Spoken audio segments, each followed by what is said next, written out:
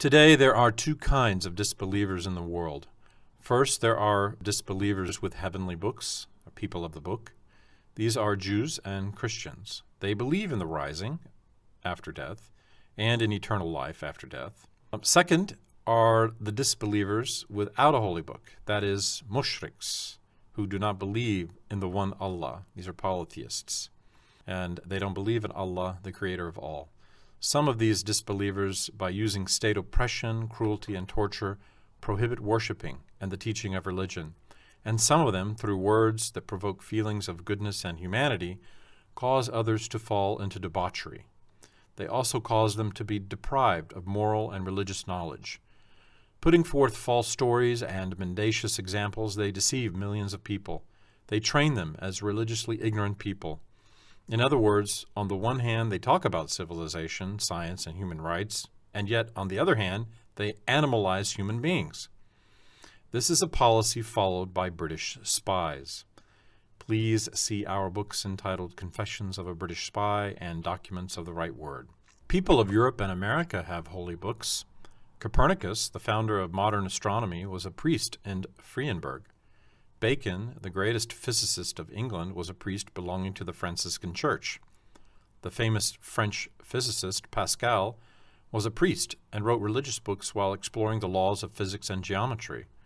The famous Richelieu, who was France's greatest prime minister and the one who brought France to the leading position in Europe, was a high-ranking clergyman. Also, Schiller, the great German doctor and poet, was a priest.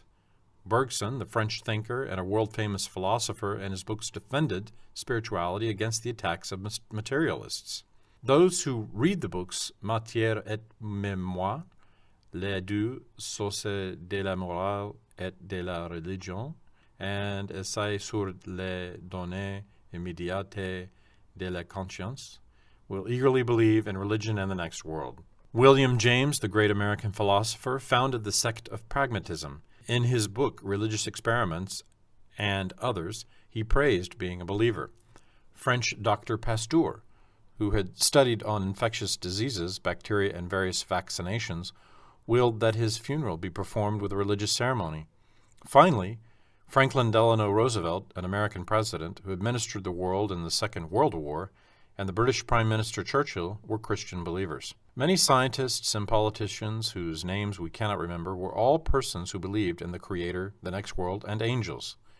Who can ever claim that those who disbelieve are wiser than these people? They would have been good Muslims if they had seen and read Islamic books.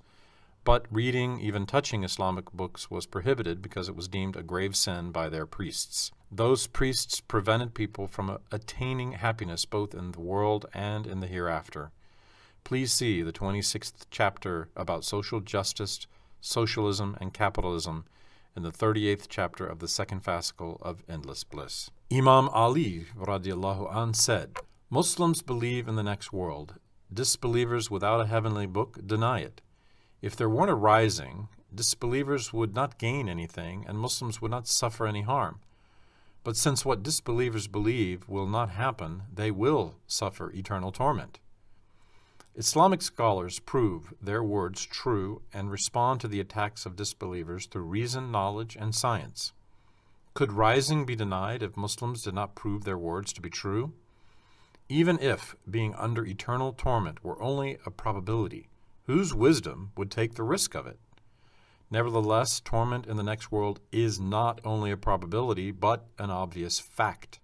Then it is unwise not to believe. On the other hand, some enemies of Islam, seeing that through reason and knowledge they won't be able to vitiate the sound iman and belief of the people, and that they only display their own disgrace, resort to tricks and lies.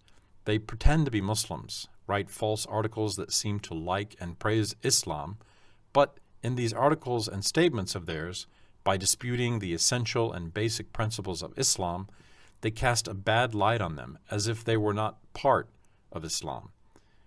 They try to alienate and estrange the readers and audience from them, casting doubts on the times for amounts of and kinds of worship, which Allah Ta'ala has dictated.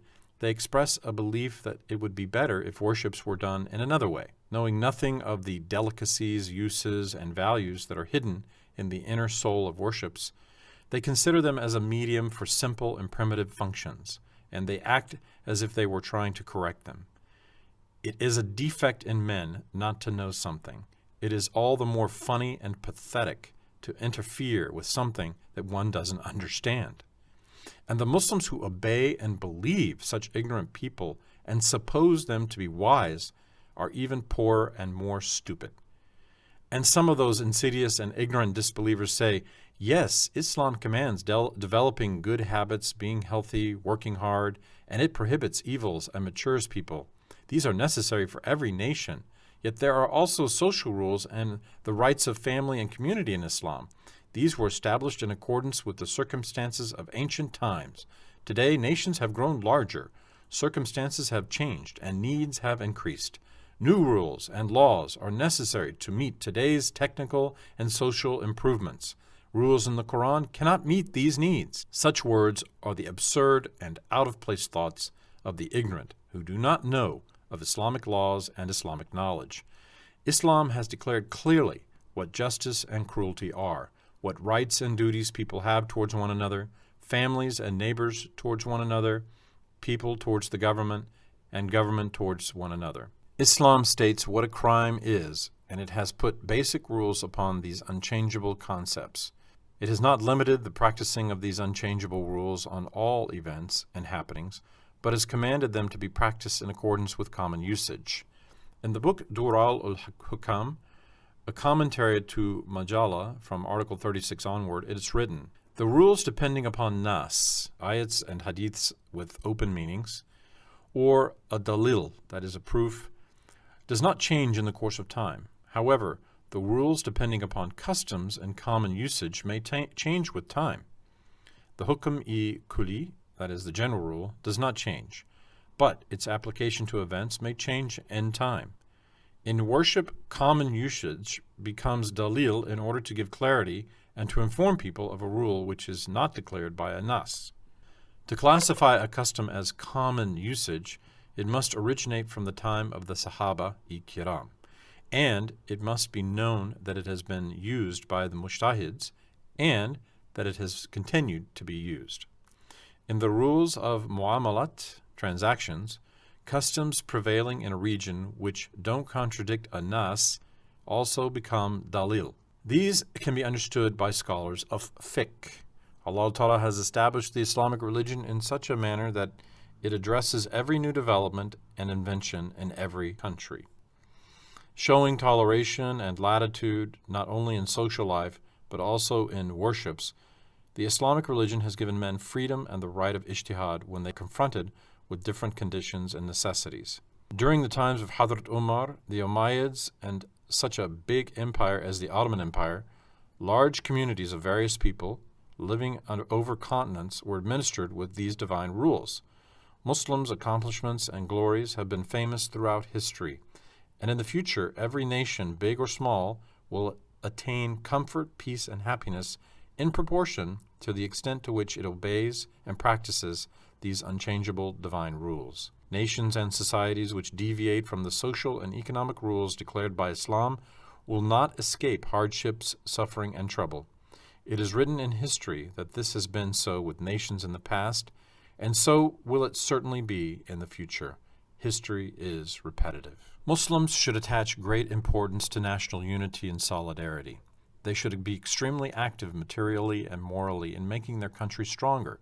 They should learn the teachings of the Islamic religion very well. They should abstain from harams, and they should pay their debts to Allah Ta'ala and His born slaves.